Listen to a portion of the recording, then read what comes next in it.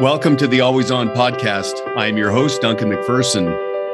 On this podcast, our objective is to enable our audience, which are high-performing fee-for-service professionals, to always be working on their business and on themselves, personally and professionally. And on today's podcast, I had an absolutely epic conversation with Richard Watts. Richard is the author of Entitlemania. And in this episode, we covered a lot of ground, but primarily around how you can build in a value-added service that addresses qualitative and very emotional aspects of your client's legacy and all of the issues with respect to dynastic financial planning and relationship management. I cannot overstate how profoundly powerful Richard's comments are. So if you like this podcast, please like and share and tell your colleagues. And if you have any ideas or topics you would like to hear on this podcast in the future, just let us know. Thanks for listening.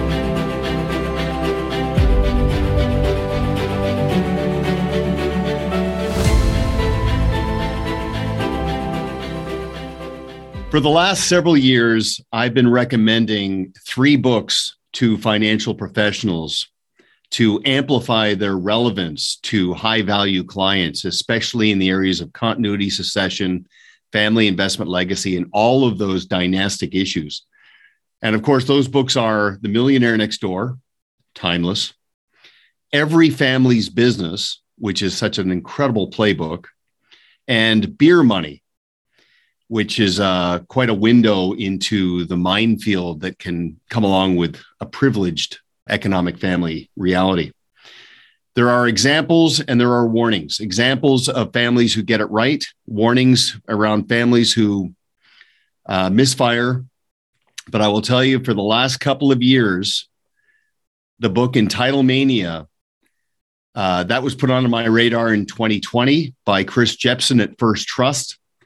And from that point, I have been telling everybody who will listen that this is absolutely essential reading when it comes to understanding, among other things, what can occur and what needs to be addressed when first generation earned wealth goes into motion and becomes second generation found wealth. And to that end, I couldn't be more excited to have the author of Entitlemania, that 4th book I was referring to, Richard Watts. Thank you very much for carving out some time to have this conversation with us. Oh, you're welcome, Duncan. I'm very looking forward to it. Thank you. Yeah, likewise. One of the many things, and I mentioned to you in our last conversation that I had such an amazing experience with your book because my wife and I had to travel from Kelowna to Vancouver, which is about a 4.5-hour drive all in. And I told her about your book and she was instantly intrigued. So she downloaded it as an audiobook and we listened to it on that road trip. And so the content of the book is exceptional. It's very well put together. But now that I've gotten to know you a little bit, what I love is the origins of what went into that book, because it's not theoretical. This is experiential. You've been working at a very high level with families to help them get it right. So I'd love to start there, if you don't mind sharing a little bit about your history that led up to this book. Yes, thank you. You know, this is a passion project for me, as was the first book. They're very similar in nature. They came out of 40 years of representing as a lawyer some of the wealthiest families in the country. And that sounded like a great honor in the beginning, and I still feel it an honor. But in the process, I began to see duplications of problems in these families. And albeit they want me to take care of and protect their wealth, probably the more important thing that began to evolve from our discussions and my study of those families was they all wound up having the same problems with regard to the children, with regard to inheritance, these things that they just get blindsided by And I've gone through generations. We've had quite a number of moms and dads pass away in the last 40 years. We do represent a number of third and fourth generation families. And you really begin to realize how much has been taken from these kids that then become adults that then take from their kids, because these children have not been allowed to follow their own passions, to figure out what damages there are in life that they can recover from. And they never learn to be agents of their own upbringing. They are always being recognized as, somebody that's not quite getting it right because the person above them always knows more. And so you never really grow up. You never get to be your own adult in these scenarios. And so that spawned the discussion, which then spawned a lot of lectures and then the book. And since then, I've traveled in a number of countries, going to families that are saying, please help me. We're scared. We've got all of this money now, and we thought we were doing a great thing, and we truly don't even know how to get rid of it. We don't know what to do. And so that's a problem that I think is, at least once you recognize it, you're halfway home to doing something about it. So that's a good thing. You got to remain positive that if you begin to see this is a problem, then you can begin to work on it proactively. So that's my answer to that. Oh, that's fantastic. And to jump ahead in the spirit of beginning with the end in mind, I'll just paraphrase the world-class parental guru, Tom Selleck, who said, we're raising them to let them go. Yeah. And so empowerment is so incredibly powerful. Now, I'm going to assume that your phone has probably been ringing off the hook even more in the last couple of years when you factor in the forces of demography and you throw in a force majeure that has just been, in many ways, bewildering and created all types of ripple effects that have been emotionally, in some cases, devastating. Can I assume that you're busier than ever? Yeah, I'm very selective because I want to make sure that it broadcasts to a lot of people, and I'm able to get to situations where I can speak to hundreds of people at a time. But no, there's no question that it's not only busier, but it's morphed. The morphing is that in the process of looking at those same families that I've been with and studying for the last 40 years, and I mean every day, their families through the COVID crisis did not fare very well because they'd never dealt with anything that was so mind-boggling and so confining. They hadn't dealt with anything that was restrictive in nature. They weren't used to, they hadn't been able to pay their rent a couple times in their life. They had never been in a position where they'd failed at a business. They didn't know what it was like to have an elephant sitting on your head and not having somebody else find a solution for them. And so here they sit through COVID and massive amounts of depression in the extended family, to the point where the parents came to me even yesterday and said, look, I need to get an entire force handling not only my kids, but my grandkids. And I don't know what in the world is happening to us, but our whole family's coming unscrewed and I can't keep a lid on all of it. And this is an 80-year-old parent that's still trying to take on all of the problems of their children. And this one you can't solve, right? This is too devastating. COVID has been too reaching. And sometimes, some of the people that have fared the best in this, even losing their jobs, are people that just say, I've been here before, I've been here before. I'll fix this. I'll get somewhere at some point. I'm down, but I'm not out. And that's the kind of attitude you learn from failing repeatedly when you have to do it on your own. Okay, I do want to spend some time on that, but I wanted to jump ahead and talk about the role of the financial professional in this whole deliverable. So you think back, because I never get tired of speaking to my long-term clients. These are people that have been in the business for 25, 35 years. And, it's in the beginning, they started off as brokers selling product, selling investments, being gauged by rates of return, and it was very transactional. And now they've morphed and evolved to be consultants who are strategic and directional. And that goes beyond advisory, so going away in commissions to a fee-for-service relationship. But a big part of that fee worthiness is to add value-added services and a bedside manner that basically says, okay, I don't just manage money.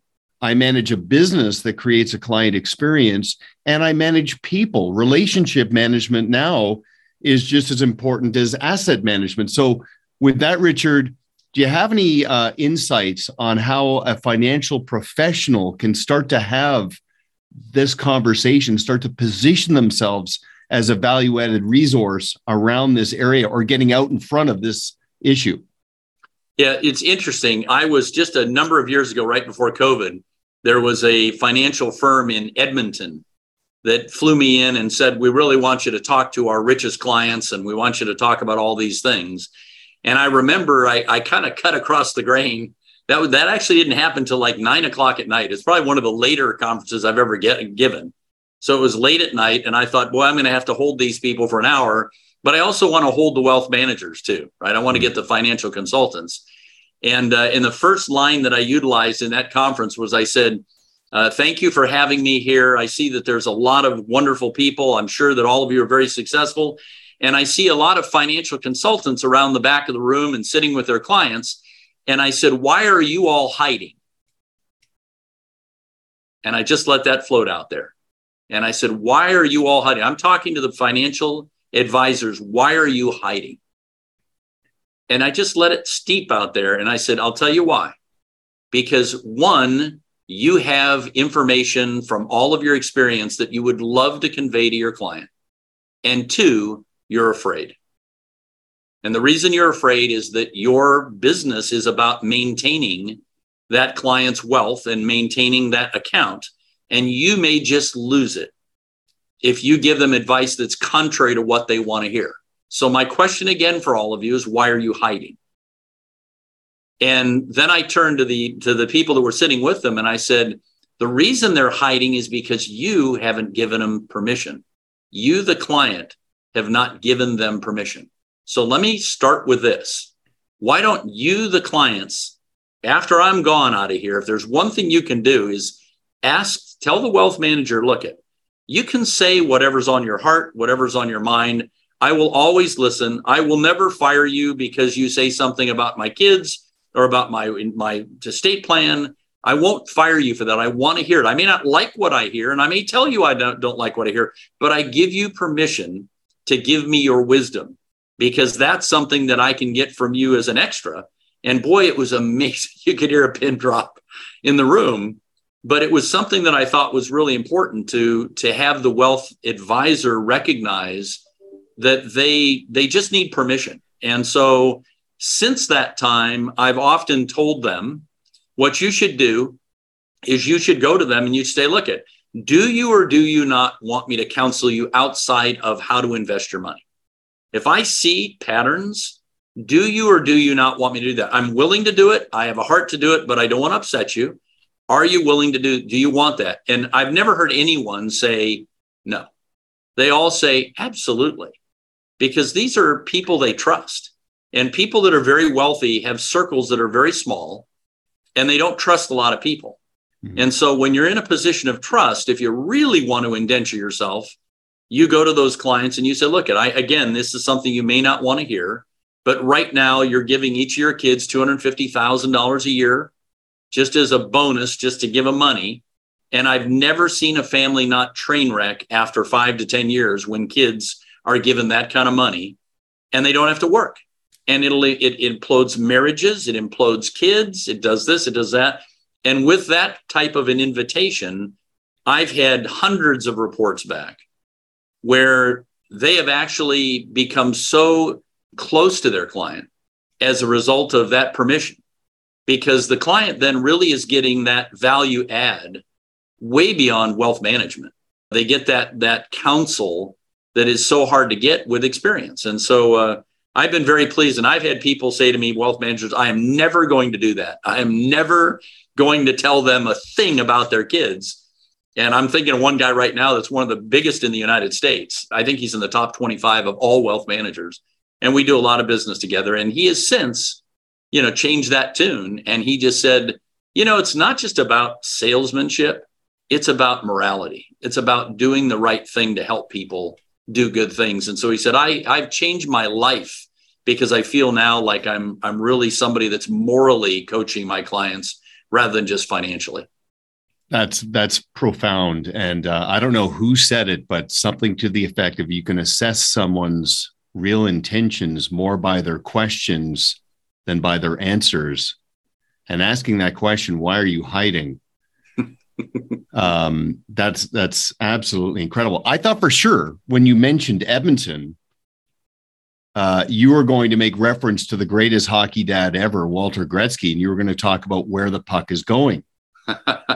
Directionally, yeah. When, I thought for sure, but you really caught me there. I was just in Winnipeg a few days ago, and again, Hockey Central there as well. But the morality, that's hand in glove with the sense of purpose, a financial professional's sense of purpose to prompt a client to think about all the dynamics around their legacy, not just how much money they have, but what it all does. And, it's interesting, Richard.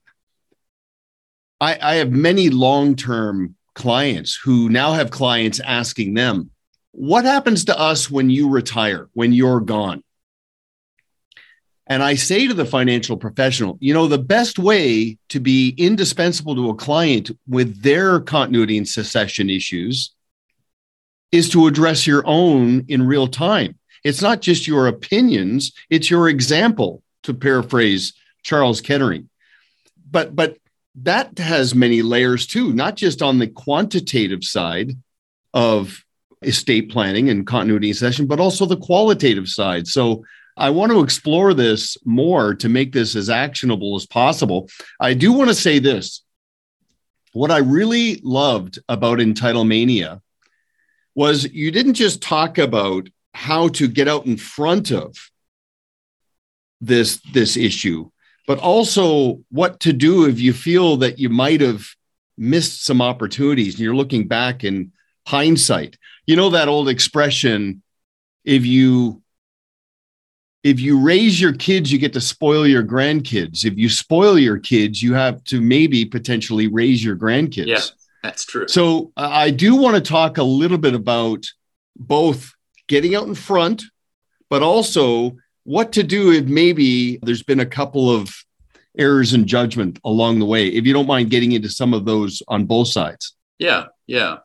Let me address the going out first in advance, right? Perfect. Going out, that's a very unknown territory, right? That's something that people don't have any good intuitive sense. It's very counterintuitive that you should kind of plan for getting rid of your money before it gets inherited, or placing it in a place that it can't shower down on your children, that you should figure that out now. You should start to talk about it, and believe me, in the beginning, people don't do good. They don't do well with talking about this because it seems so counterintuitive. It seems so counterintuitive that they don't want to talk about it. They've spent their whole life putting together dollar by dollar by dollar and watching it day by day by day. The thought that they're coming to the end at some point is something they just don't want to face. And so it's almost abusive in my mind to not think about the future of your children after you're gone with the money that you leave. It's almost abusive to not give that consideration and go through the scenarios of what it might look like with somebody that knows what they're talking about. A lot of wealth professionals do know that area. And, many of the estate planning lawyers that people rely on do not know that area. So it's, who do you go to? Where do you get that information? Because people believe when they have a lot of money that when they go to an estate planning lawyer, he is the one to take care of all of their issues of succession. That's the guy. They're the ones that take care of who handles the money, who gets the money, and how it's dispersed over time and what the different mechanisms are. The fact is that every estate planning lawyer will, if he's being honest with you, will tell you they have no experience with how the money lands after mom and dad are gone, with the exception of the beginning and setting up of a distribution with a trustee that they then lose track of, And they're not monitoring the actions of the kids.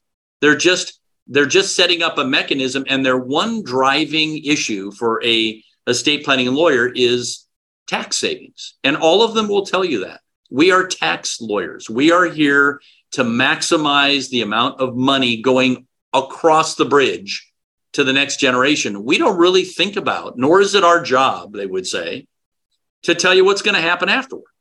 So parents come back from an estate planning lawyer saying, wow, we've got this thing all set up and it's all complex, and we've got all these distribution, health support and maintenance issues, and we've got educational issues and all these things. And then you ask them a question, well, but when do the kids get control of all the money? Oh, well, I don't know. Well, did you read? Did you ask the lawyer? I mean, you've got all these provisions, but when does the kid? I don't know. That's a great question. Let me go ask that. Come back a couple of days, like, oh, well, they all get the money at 30.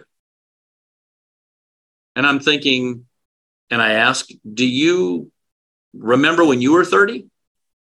And exactly how would you do at 30 if someone handled you the equivalent of X, whatever that number is? None of them answer. Oh, they go, oh my gosh, I would have been a wreck. So I say, okay, what do you do proactively to think about that? What are the things you need to think about? And it really does come down to asking the question of how little is too little to leave your kids as a starting point, rather than the typical starting point of how much is too much. Nobody knows the answer to how much is too much, because some kids will do really great. There's some kids that will take 10, 20, 50, $100 million and they'll invest it and they'll live normally. And the next kid will be married 3 times, drugged out alcoholic that goes through failed business after failed business. And those kids were raised as siblings.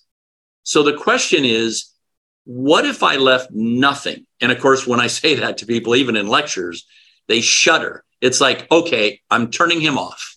I'm not listening to Watts anymore. I mean, that's enough. I've heard enough. That's crazy. How much is, how little is too little? And then I ask the question, if you left your kids nothing right now, you had great experiences, you were a wonderful mom and dad, you did some nice things, but at the end, it all goes away. I'm not talking about where it goes, and I don't care where it goes, but what if you left them nothing? And I ask that of every single one of my clients, and they almost all say the same thing. Well, I mean, they'd be fine. They're pretty smart. They've become educated. They've done this. They've done that. We haven't given them a lot yet. I think they'd be fine. And I go, so then exactly what are you getting by giving them a lot of money? At least think about it. What are you getting out of that? So you're going to give them each $1 million. What are you getting for that? And they answer the same time. Always the same thing. I'm giving them a little easier road, a little less stress, and I'm giving them the chance to be a little happier without working so hard. And as I say those things, anybody that's really worked for their money knows that those are fallacies. Giving $1 million to make them a little happier doesn't do it. It creates a dynamic where you begin to thirst for material things typically. And as you kind of go down that road, that's a real detour, because you can do that even worth $1 billion. You start detouring with little things, and that kind of is a quencher. But then you hear about a helicopter, and that sounds really cool. Then you hear about an island home, and that sounds really cool. And eventually you keep deviating away from the plain old vanilla simple things in life, and you amass different things that are supposed to satisfy you. And in the end, you find out they don't. And they're not going to satisfy your kids any more than they satisfied you. So again, that's the proactive side of what to do.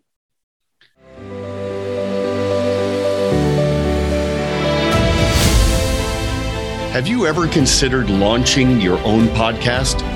Not sure how to start? Outsource it to the best in the business. We did. Our trusted partners at Proudmouth have a turnkey process to take care of everything. Add predictability to your marketing efforts. Visit them today at proudmouth.com.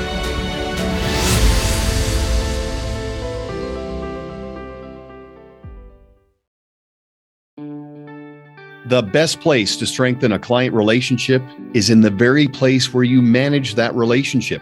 BlueSquareToolkit.com has harnessed the best practices of Pareto systems and brought them to life in our easy-to-use system that is accessible on both your phone and your desktop. Simple technology to uncomplicate your life by creating clarity, accountability, and consistency for your entire team. Build stronger client relationships by tracking and archiving essential information on what matters in your client's life and make yourself indispensable and more referable in the process. Create a more consistent client experience and grow your business with the Blue Square Toolkit. Visit BlueSquareToolkit.com to get your 14-day free trial today.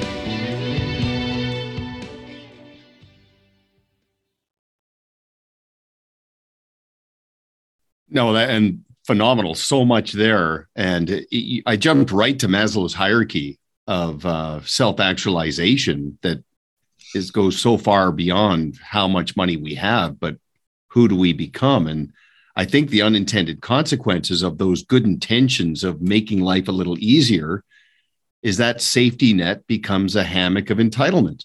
Right. And I wanted to ask you what your thought is around why is it that so many first generation affluent people kick the can down the road? And I think it comes back partially to what you said about they just don't have a lot of people they really trust.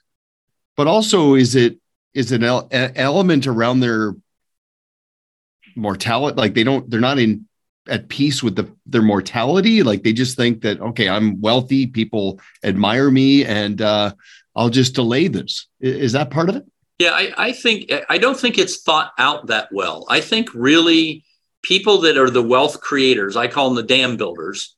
The people that actually take a stream and they construct the little dam across the stream and begin to catch water behind it, right? They begin to catch wealth behind the dam. Those people are so proud. Mm-hmm. Much of their life, so much of their existence is built on and based on what they've attained. It's their board memberships. It's the people that they hang with. It's the assets that they have. Each one of those is a trophy room to look back on their life. And there's nothing wrong with this. This is what life is about, right? You're trying to collect trophies. You're trying to collect wins. And, and each of these things, and then you look at someone else that's got a little different trophy and you think, I'd like to have that too. Can I get it? Well, money, unlike playing golf, you could be a lousy golfer and see a guy that's a good golfer and you'll never be a good golfer. But when you have money, if my trophy is a vacation home at some incredible resort, and I see a guy that's got a 200-foot yacht. If I have money and he's got that trophy, and I'd like to have a trophy like that, I can go get that trophy. And again, it's another collector. It's another thing that I put in my arsenal. And what happens is that people get older, and it doesn't decrease the amount of pride they have in their accomplishments. And there again, I'm going to say it again, there's nothing wrong with that. People, we all have, I'm really proud of what I've done. I started with nothing. And I had a dad that was really wealthy. And my dad said, guys, go out and do what you're going to do on your own, because I'm not going to leave you anything. Just want to let you know, I'm not. And that was 31 years ago. My mom died at 55 and my dad died at 67. And he made true on that promise. And the kids all went off. Thank God we all had doctorates. We all had education. He told us, get ready. And when he left and nothing came, none of us were shocked.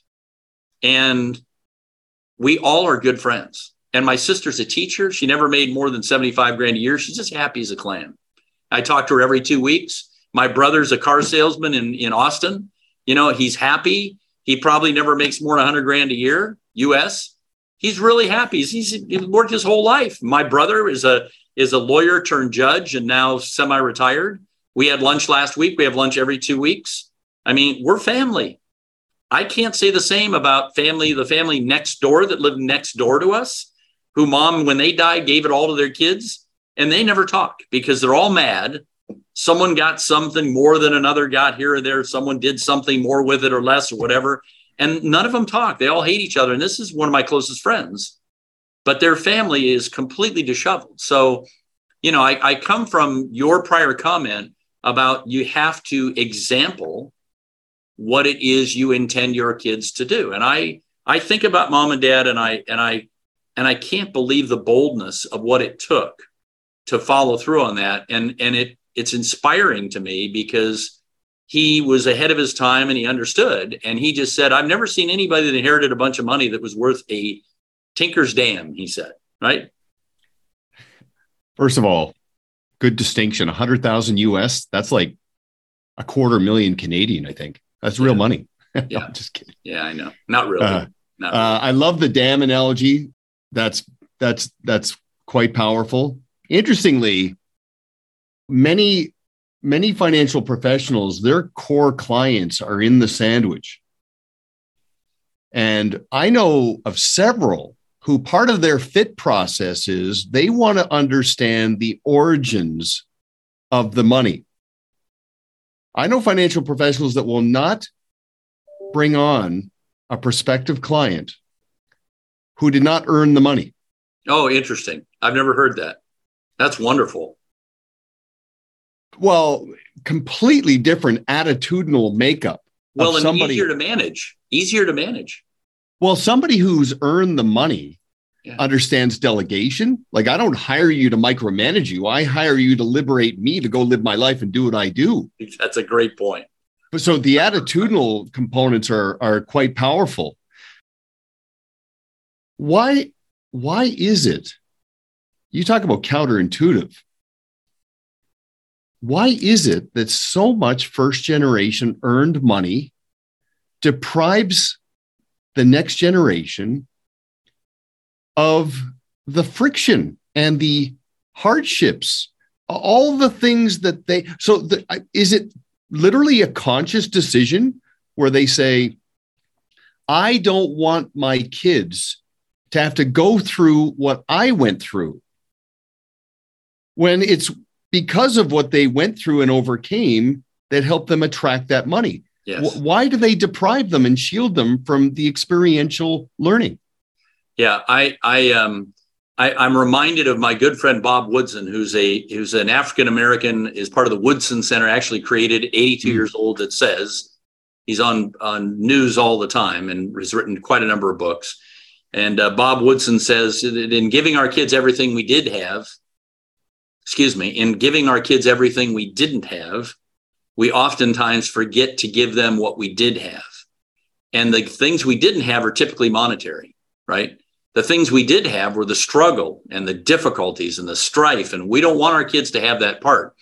But to answer your question more specifically, why is it that first generation money creators have such a counterintuitive failure about this money is going to make their kids happy, that they don't really look into the possible problems of what that transfer is what's going to happen?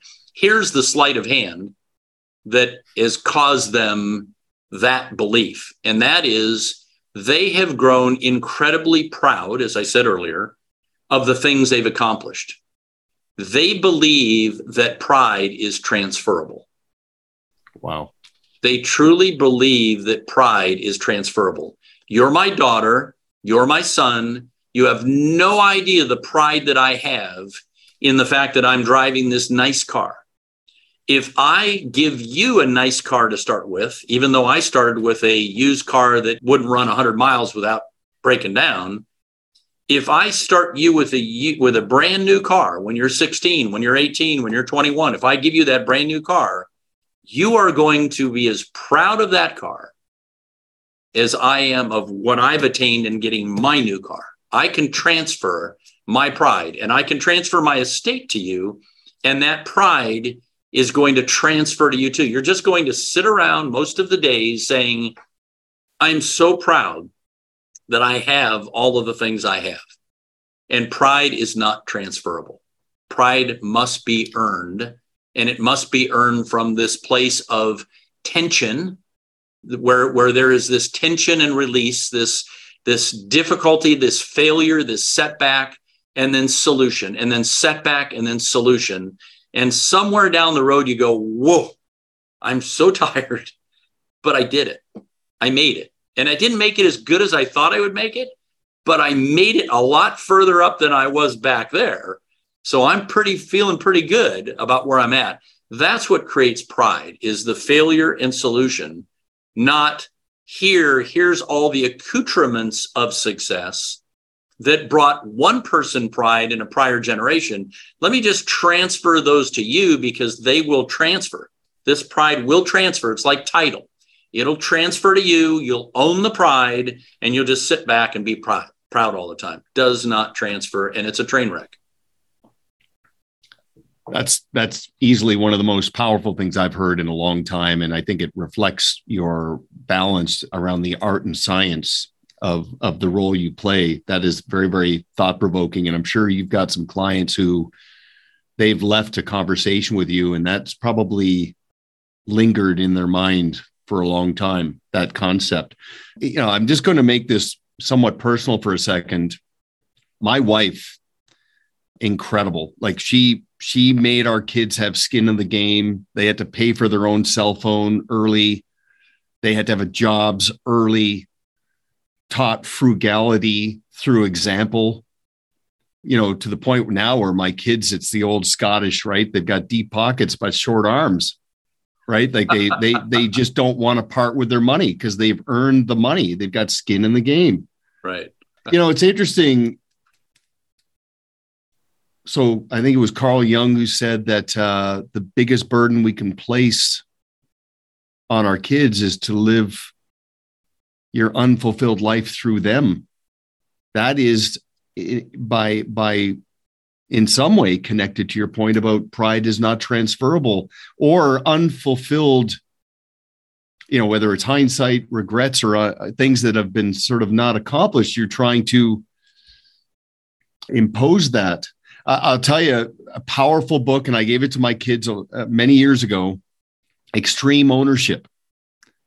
I'm not saying this is at the top of the list, but it's got to be close. The concept of absolute personal responsibility, the self-awareness for personal responsibility. That's something we cannot deprive, and that's not something they can learn in a simulator. That has to be something that they get out there and fail when the consequences are small and get a sense for what that feels like so you can have a workaround. I've got to think that's toward the top of the list. Yeah. And the other thing too, is that you and I have been talking about learning to be successful in managing money, learning to be successful in managing assets and, the estates, and what are the kids, how are they going to do it if they don't know how? There's another big factor that I think is really even bigger than the acumen of learning how to take care of yourself. And that is that when money is brought in to insulate kids and mom and dad think they know a pathway of success better than the kids, they don't allow kids to identify their own passions. And I think that is probably the most insidious of all of this, is that what we want more than anything is, if my child wants to be a ballet dancer, if my child wants to really work hard and own a lawnmower shop, if my child, really has a dream about being a musician, I want him to follow those passions. I may counsel him that if you're going to be a musician, you're going to have to probably understand that art is going to cost you in lifestyle, but that's your choice. I'm going to let you make it. But to not let a child learn what a passion might be is really taking away the happiness of a child. I don't care whether you teach them productivity and managing money or not. If you're putting a hood over them and not allowing them to try things that they might be good at. I've been, my youngest son, Russell, is now 35, 36 years old. And he's in the book. He's the one that we kicked out of the house after allowing him to live at home for a year. But the story about Russell is that at 27 years old, we were in Hawaii, and he had said to me, "Dad, I've been bleeding out of my rectum off and on for like 6 months. And I've gone to the doctor and he just says I must have a hemorrhoid or something. And I said, well, I'm not going to allow that to stand. So as soon as we get back, I'm going to take you to our gastro. And I did. And he said, he's a 27-year-old kid. And I said, look at doc, just scope him. And he said, no, I don't need to scope him because he doesn't, come on, he's 27. I said, just scope him. So he did. And he couldn't finish it because he had such a large cancerous tumor inside of his colon at the age of 27 that he couldn't get the scope up. And this doctor that I'd known for years came out and he said, your son's got colon cancer and it's bad. And we sat there with him and just kind of collapsed around him. And he had surgery and had a foot of his colon taken out. He had chemotherapy for a year. And during that process, this is the one we kicked out 5 years earlier and was doing great. But he was living in an apartment. And we said, look, we think it's probably best for you to come home. We're down the street 10 miles. You're going to be all alone. You're hugging the toilet at night. He's sleeping around the toilet where he actually wakes up in the morning around the toilet. And he said to me, he goes, Dad, he says, you know something? Every night that I'm around that toilet, that I wake up at 3 a.m. after being sick from the chemo, he says, I'm becoming a different man that I didn't know before. And he says, I don't want to go home. I don't want to stop that process. I want to learn who that guy is. Now he's 7 or 8 years post. And it is remarkable how strong this guy is. I mean, he can walk into situations where people are ill. He can talk to people that are ill. I don't know how to talk to a guy that's got cancer, 30-year-old or 40-year-old. And he walks right in and he says, I know how you're feeling. And so he has this entire ministry aside from his work that's a passion for him. And in 7 years, he's changed the world. I've had more people come to me and say, that guy is like a 90-year-old living in a 30-year-old body. The only way we get that is when we let them find those places on their own. And sometimes as smart parents, we need to almost push them away and we need to remove ourselves, not just hover, not be the drone parents that we are, but we need to just allow them to do. Now, if he wanted to come home and that was safer for him, that would have been fine.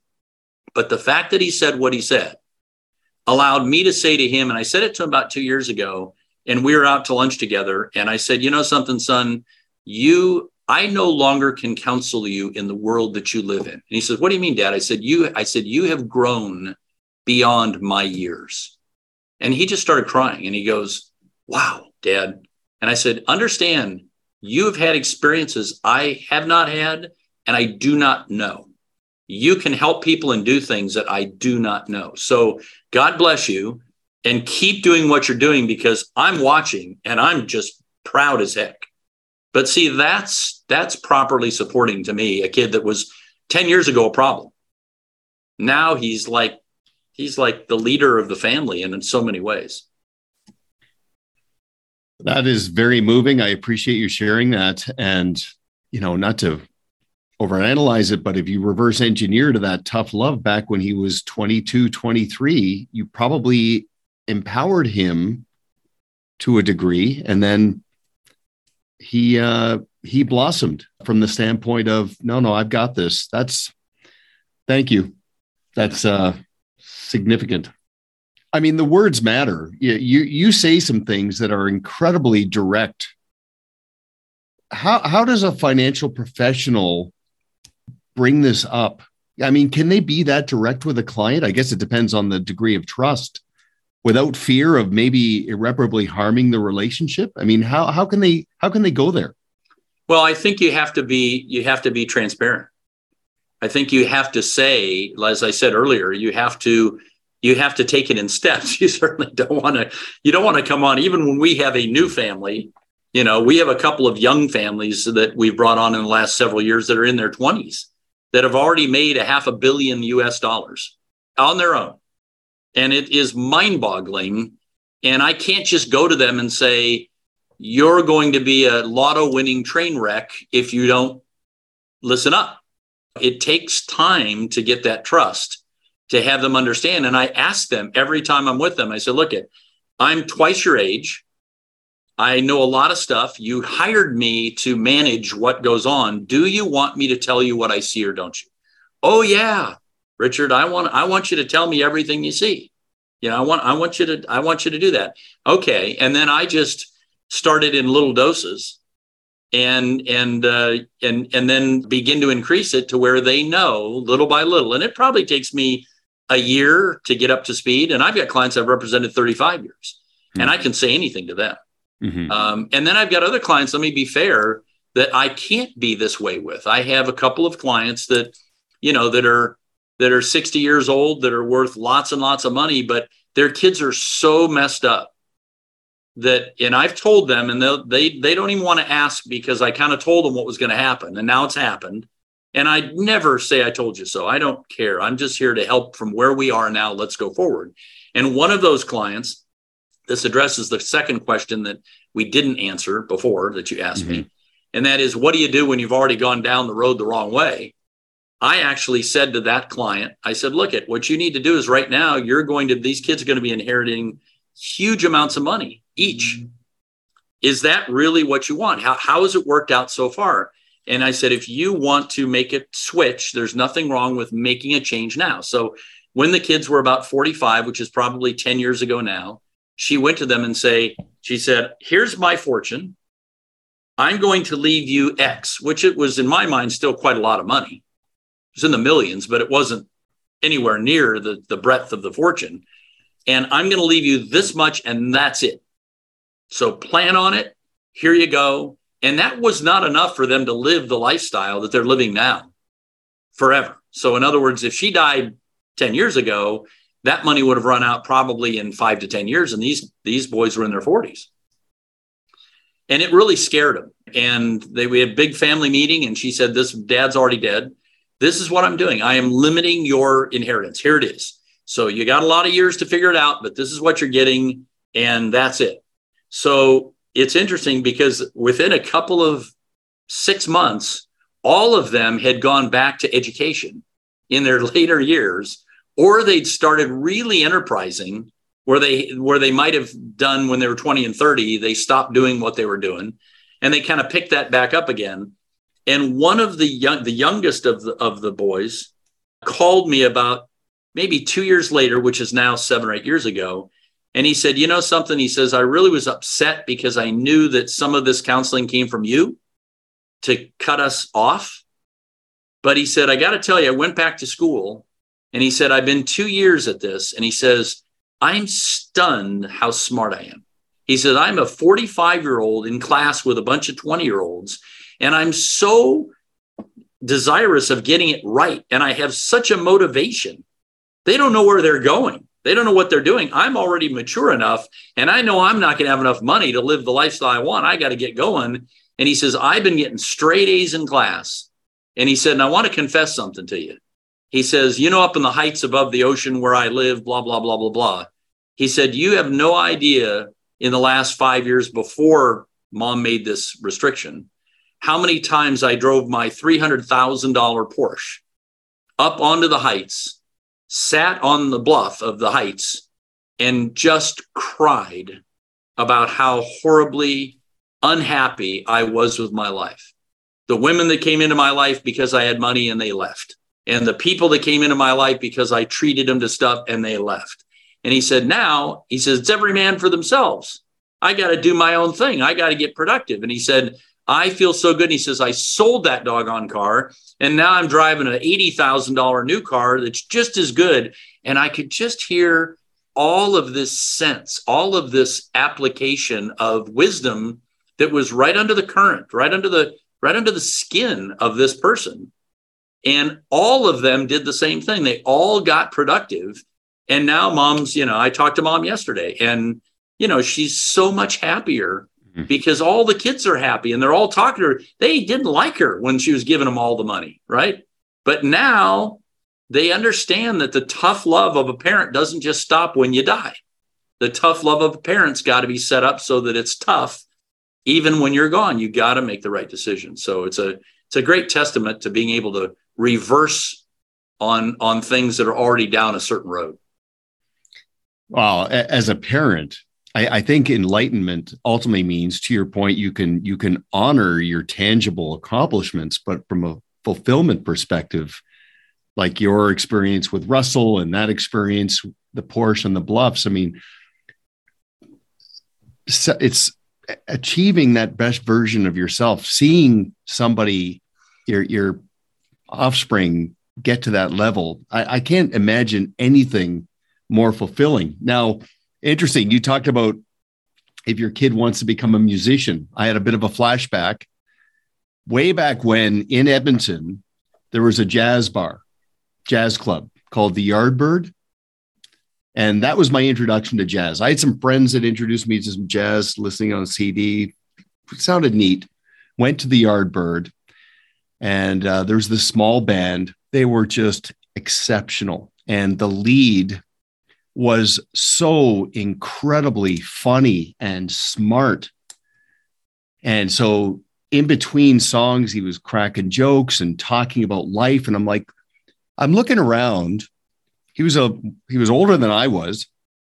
There might have been 150 people in the room. And I'm just doing the math. Like, this guy is so much more capable of other things.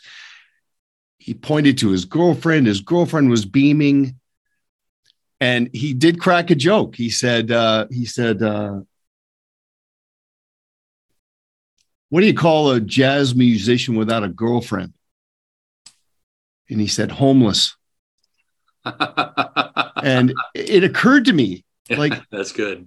He could probably go out and make more money elsewhere, but he was doing what he loved to do. And I think as a parent, that has to be what we're trying to help foster to some degree. Right.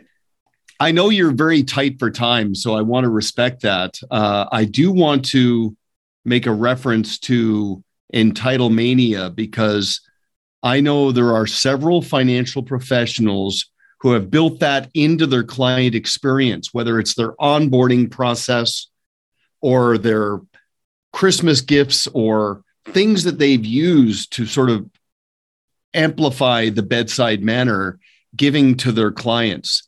So I'd like you to talk about that, if you don't mind, and also where the proceeds of that book go.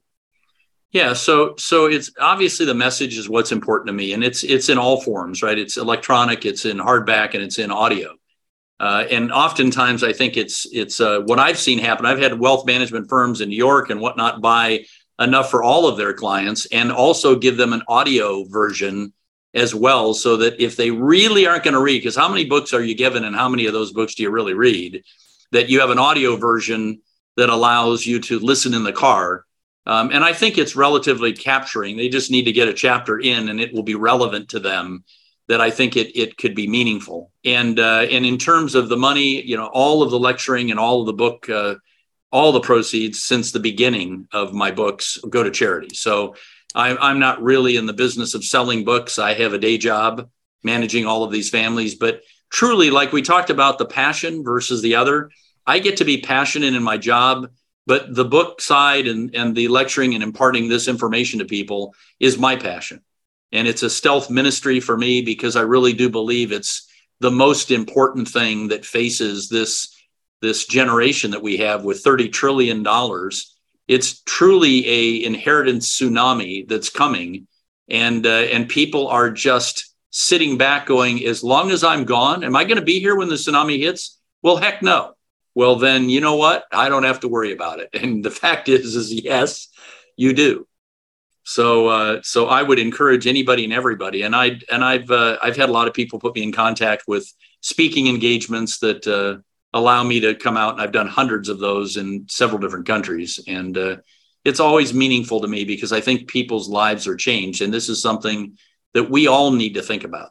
We all need to give thought to. Well, and to your point, just coming full circle about helping a family engineer a legacy that's multifaceted, not just the number. It's a storm demography, and there's an unmet need there. So it's just as much about the financial professional's responsibility as it is to quantifiably what it can earn them, because we want obviously these professionals to thrive, but adding that meaning and purpose and the dynamic of it's a calling, that's an unmet need that can be addressed. I do want to mention, so I encourage every financial professional to read Entitlemania, consider adding it into the repertoire, part of your process. to start the conversation with clients going forward. I will mention, I've had Richard, have you read the book, The Art of Racing in the Rain? No, I have not. So I'm mentioning that because that is an incredible story. It's a story told through the eyes of a dog about his owner, who was a race car driver. Okay. And it didn't come easily. They had incredible skill. And one of his skills was the ability to win races while the conditions were not favorable. Mm-hmm. But the story takes him through the journey of being a underappreciated race car driver, then getting married, dealing with some curveballs there, then becoming a dad, and staying true to the purpose, and then watching toward the end how he was looked upon by others in terms of how he overcame things. It's such a powerful book that I think would be a great bookend to Entitlemania, because it's a story that can be augmented by some great insights that you provide. So we did not get to everything I wanted to talk to you about. But this was so great. I'm so glad. As a dad, thank you very much. And I can't wait to share this with our community. So Richard, thank you very much. Sounds good. Thank you. And thank you for having me. And anything I can do to help you, let me know. I really appreciate that. You're on LinkedIn? Yeah. I don't use it a whole bunch because I'm too busy to be involved with that. But I've got a staff that posts on Facebook, and under Richard Watts Author, we'll post different sayings and different opportunities, and sometimes lectures that I've given in different places, that sort of thing. So, okay. So we'll post this and circulate it on those platforms, and feel free to chime in when you see it go live. Okay, Donnie. Best of luck to you. Thank you. Likewise. Thank you very much. I appreciate it. Thank you for listening to Always On with Duncan McPherson, where our objective is to enable professionals to always be working on their business and on themselves. Want to learn more about Duncan and his team? Visit ParetoSystems.com. Don't forget to click the follow button below to be notified when new episodes become available. The information covered and posted represents the views and opinions of the hosts and/or guests, and does not necessarily represent the views or opinions of Pareto Systems. The content has been made available for informational and educational purposes only. This podcast is powered by Proudmouth, the Influence Accelerators. If you're like me and want to spend more time educating people and less time selling, Proudmouth helps turn Main Street experts like you into trusted mainstream authorities. They will help amplify your influence over a growing audience of magnetically attracted fans. Visit proudmouth.com to learn more.